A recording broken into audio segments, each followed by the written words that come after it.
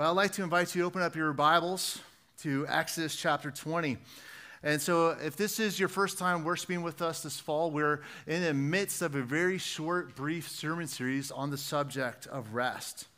I'm sharing some themes, some lessons that I learned that God has taught me over my sabbatical this summer. And today we're very specifically considering the Sabbath. The Sabbath is a day that God commands in His law. It's a day to have 24 hours of rest every single week. And we see the Sabbath in God's law here in Exodus 20, also in Deuteronomy 5, and we'll read Exodus 20 in a moment. But once upon a time in America, there was some cultural architecture that was in place that helped us live out a Sabbath way of life. Businesses would be closed on Sundays. And our culture has drastically changed.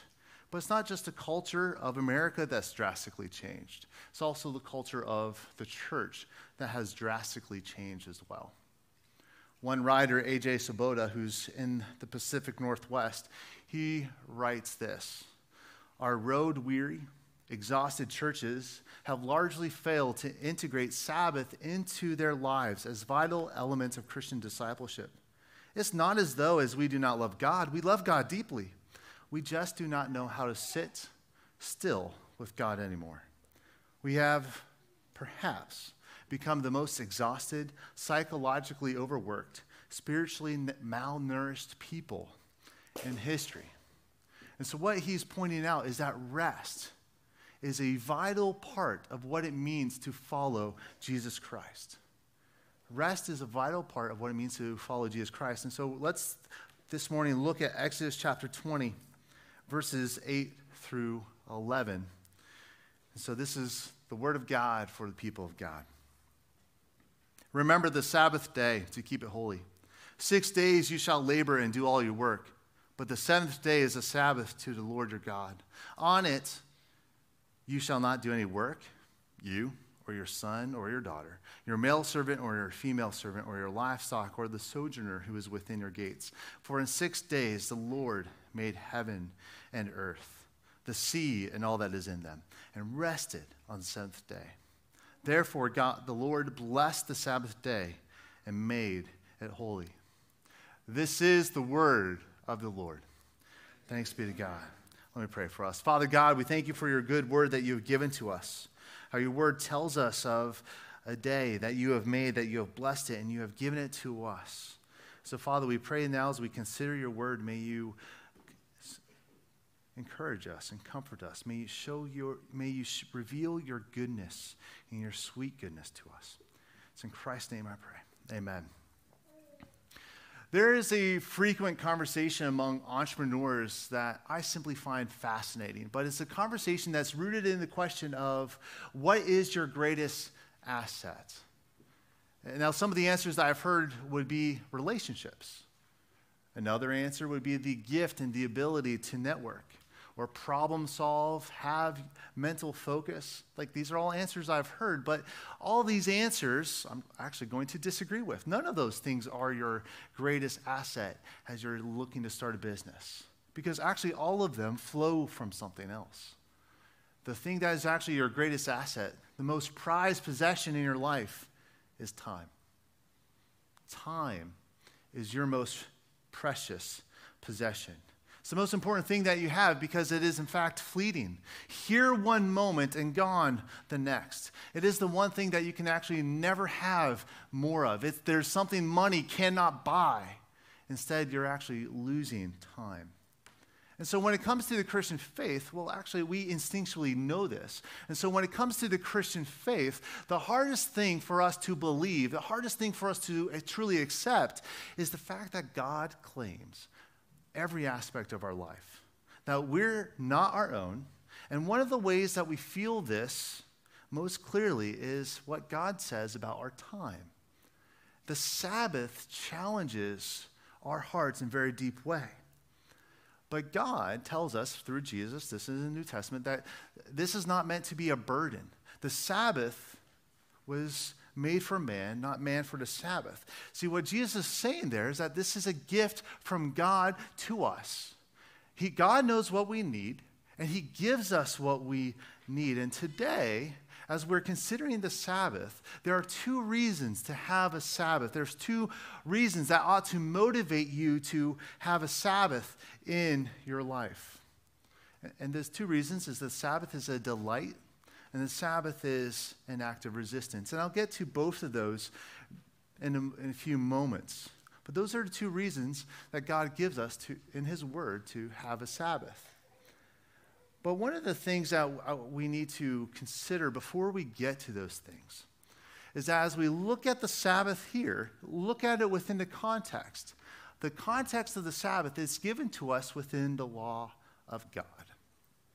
And whenever we consider the law of God, when we're considering commandments of God, we're considering God says do this or don't do that.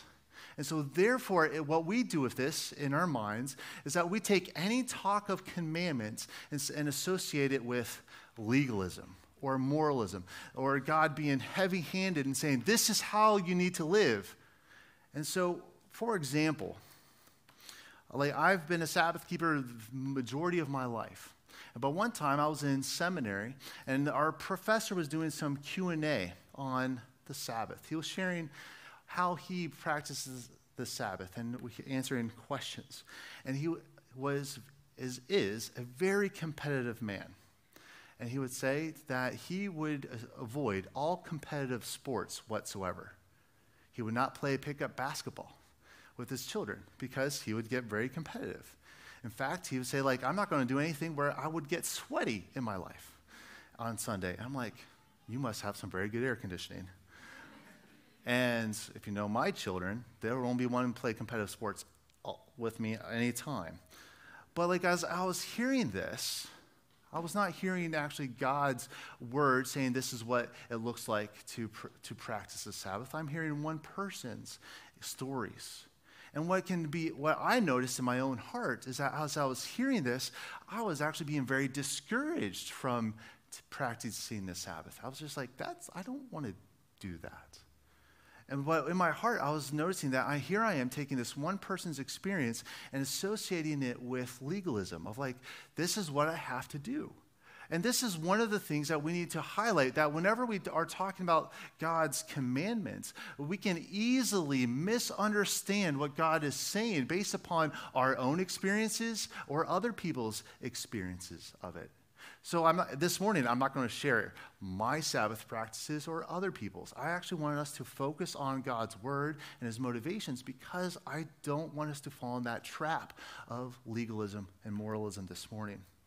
Another thing to highlight as we're considering the law of God, really, like there's a lot of different laws within the Old Testament. There's like civil laws. These are laws that govern the ancient state of Israel. There are ceremonial laws that were associated with the sacrificial system of Israel. There's the moral law, which is meant to shape our morality and be a guide for our life. And the New Testament has a lot to say about all of these different laws. That Jesus came not to abolish the law, but to fulfill the law.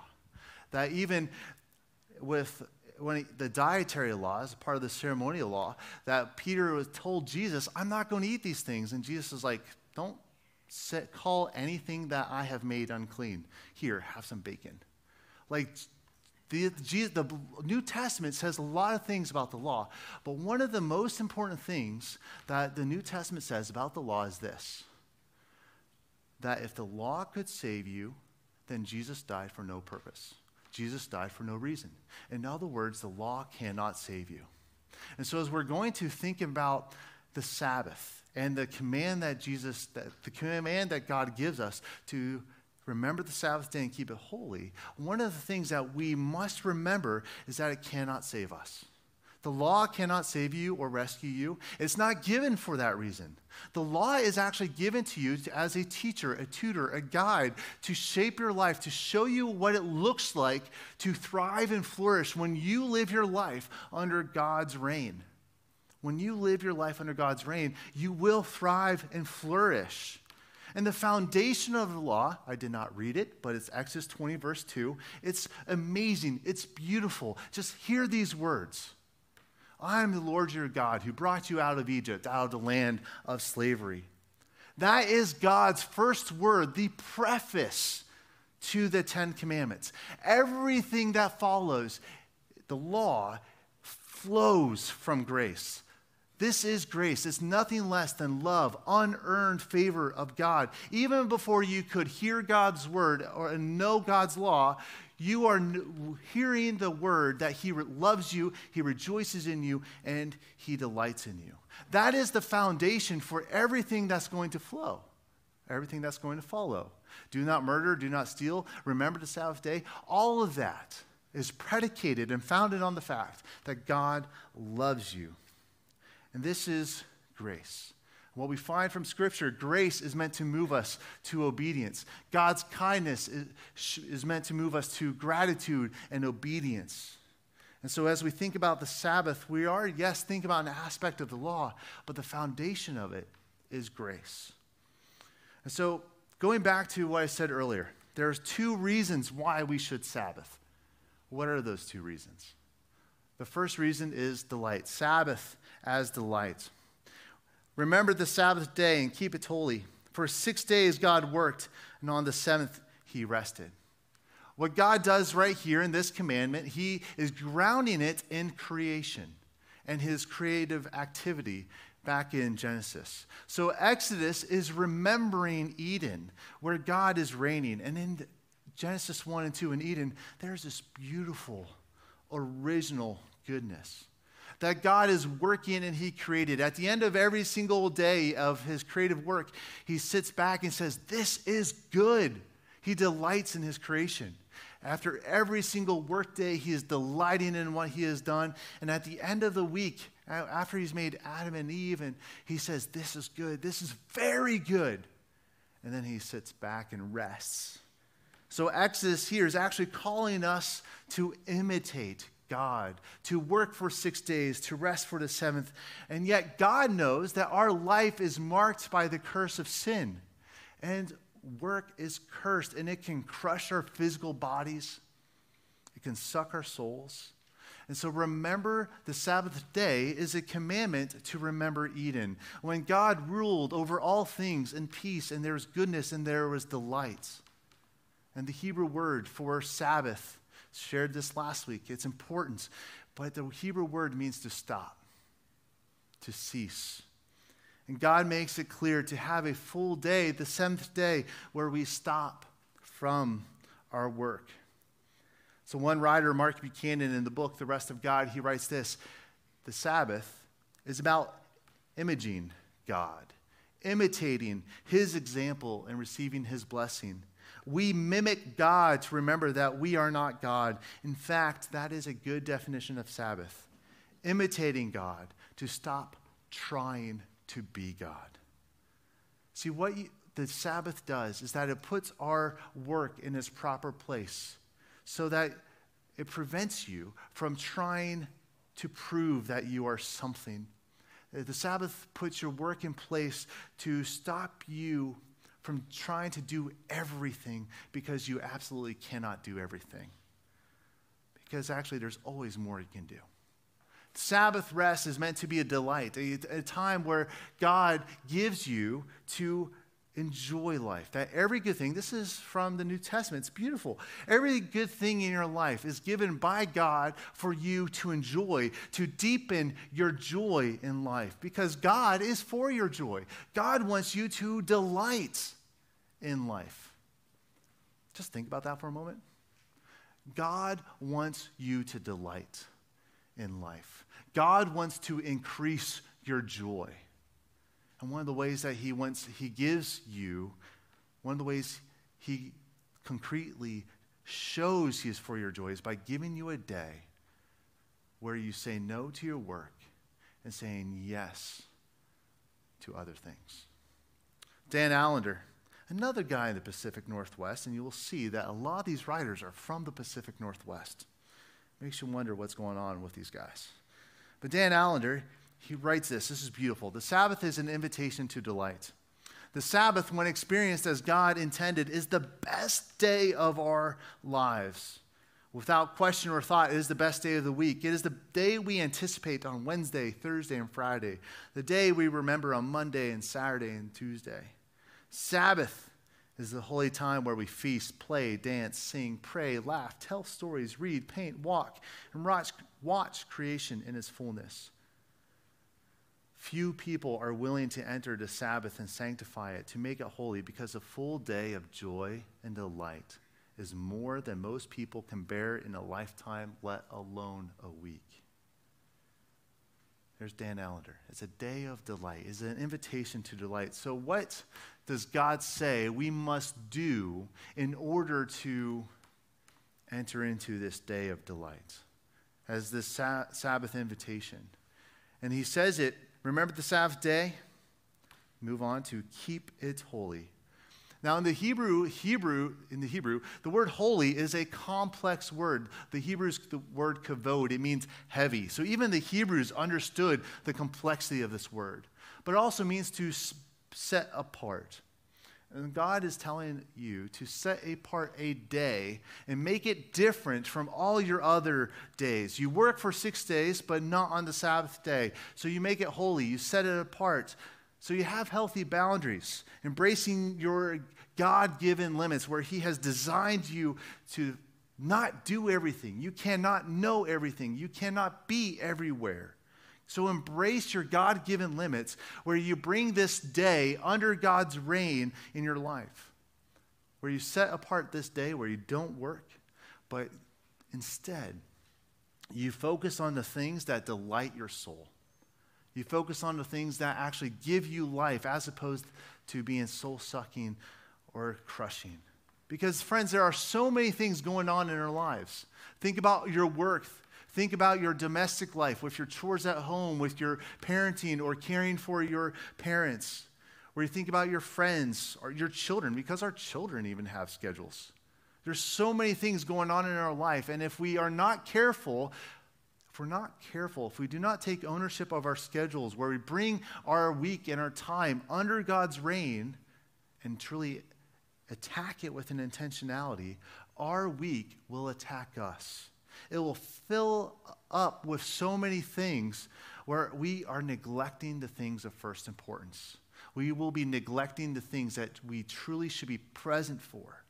So we need to approach rest. We need to approach our time with an intentionality. Otherwise, we will not experience the rest God promises us. And so as we look at the Sabbath here, this command is grounded in this creation story, where this is the rhythm that God built into the world, where we work for 6 and we rest for 1. That's the rhythm of our lives.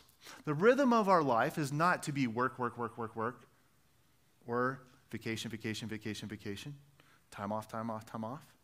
This rhythm of work and rest, this is the rhythm that God built into creation. This is how he designed us.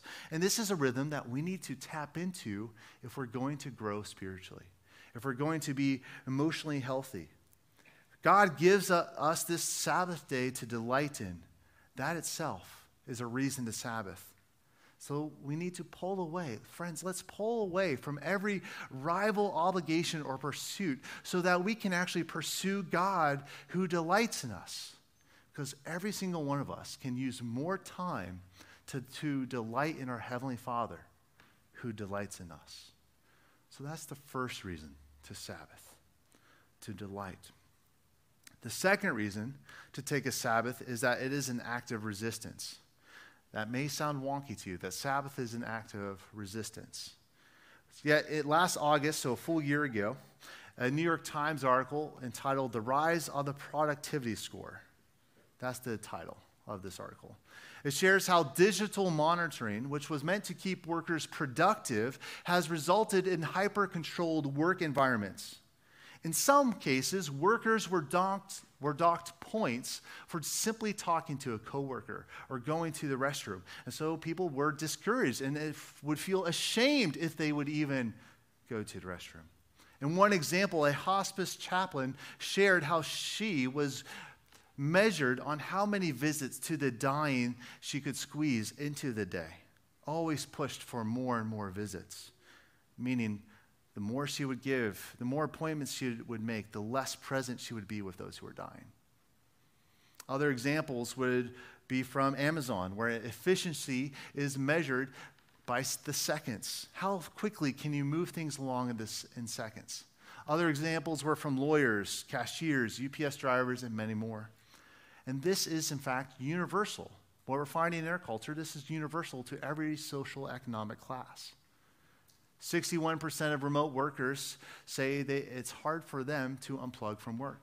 53% of workers who are in the office say it's hard for them to unplug from work. And 40% say they check their work email outside of work hours. See, we live in a culture that wants to squeeze all the productivity out of us, regardless of our health and regardless of our well-being. This is a culture that actually wants to enslave us. And the Sabbath is a means to resist the devil, to resist sin, to resist our flesh and the world. Tremper Longman, he's a writer, and one of the books that he wrote is Emmanuel in Our Place, Seeing the Gospel in Israel's Worship. He writes this about the 10 commandments that are given in Deuteronomy. Where do I want me to jump into Deuteronomy 5 here? Then Deuteronomy, he says this, that we can immediately see that there's what we might call a more social justice orientation. Because there's a strong concern that God has this desire that the benefits of our salvation that we have in Christ need to be shared with the world. So listen to Deuteronomy 5. I'm just taking a few verses here. Starts out with this commandment on the Sabbath to be careful to observe the Sabbath day and keep it holy. That's different from what we hear in Exodus 20. Exodus 20, remember the Sabbath day and keep it holy. Deuteronomy is, be careful to observe.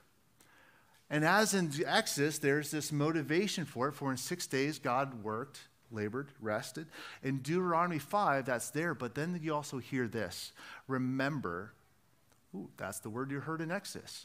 Remember that you were a slave in Egypt, and the Lord brought you out of there with a strong hand and outstretched arm. See, that's really the same rationale that's all there in Exodus 20 when we consider the preface of Exodus 20, verse 2, jump into the commandment on the Sabbath. But what Deuteronomy does here is that here in the second giving of the law, this is being grounded in liberation and salvation and redemption. God knew that Israel had this tendency to forget God's mighty acts. In Deuteronomy, God is not talking to the generation that was rescued and delivered from slavery in Egypt. He's talking to their kids and their grandkids. And so he's telling them, don't forget what I have done for you and how I have rescued you. And so this call to remember, have the Sabbath and remember is a call to holy defiance, to never be enslaved again.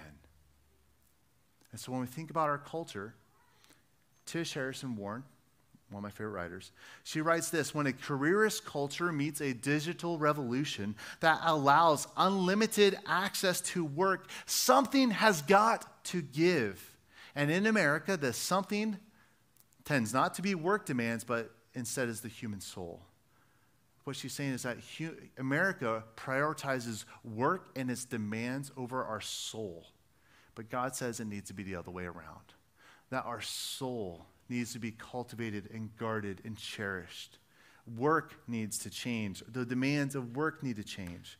And so God is saying this in Deuteronomy, that do not revive what he has removed from your life. Because in Galatians, it is for freedom that Christ has set you free. Jesus crushed the idols of our heart upon the cross. So don't go and piece those cobblestones back together that he has smashed and scattered from your lives.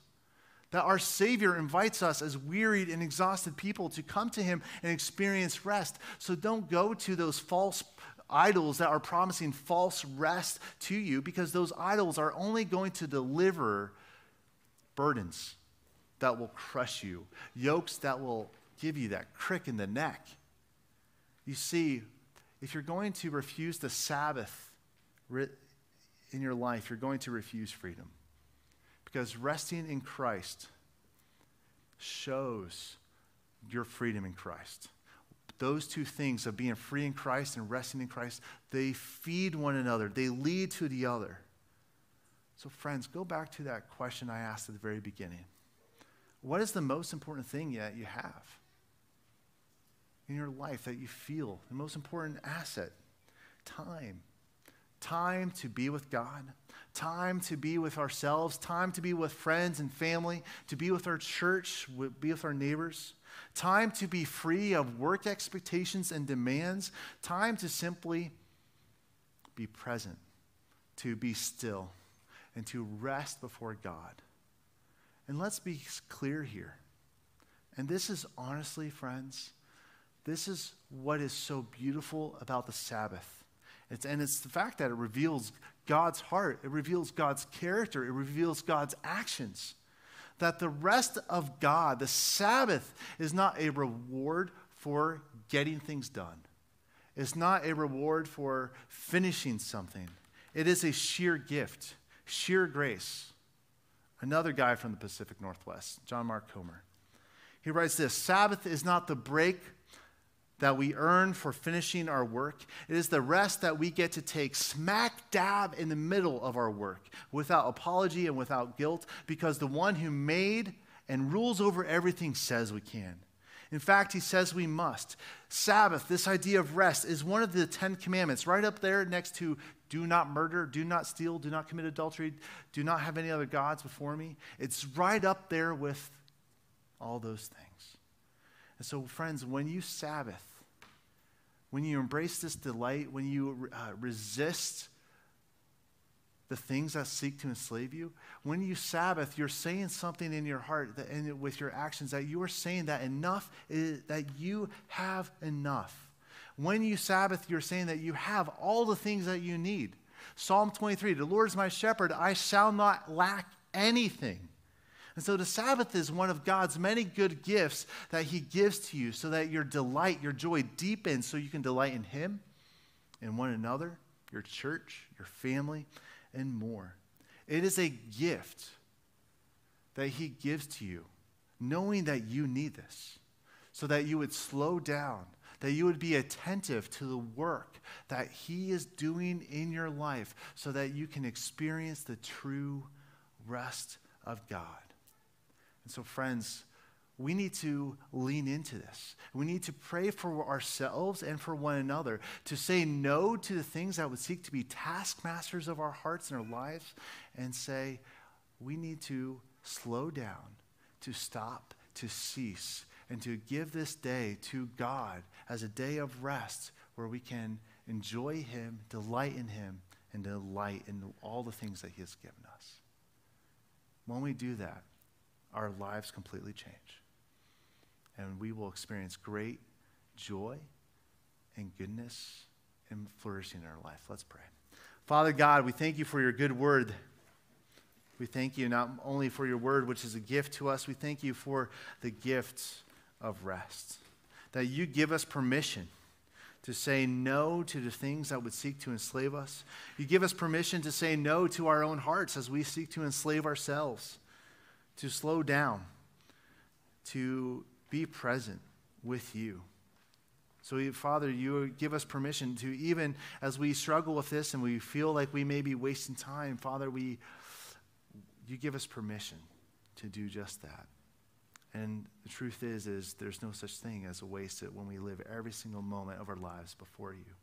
We thank you for this. And Father, we pray that you give us the grace to walk in obedience before you, that we would remember the Sabbath day and keep it holy, that we would imitate you and renounce ways that we try to be you. It's in Christ's name I pray. Amen.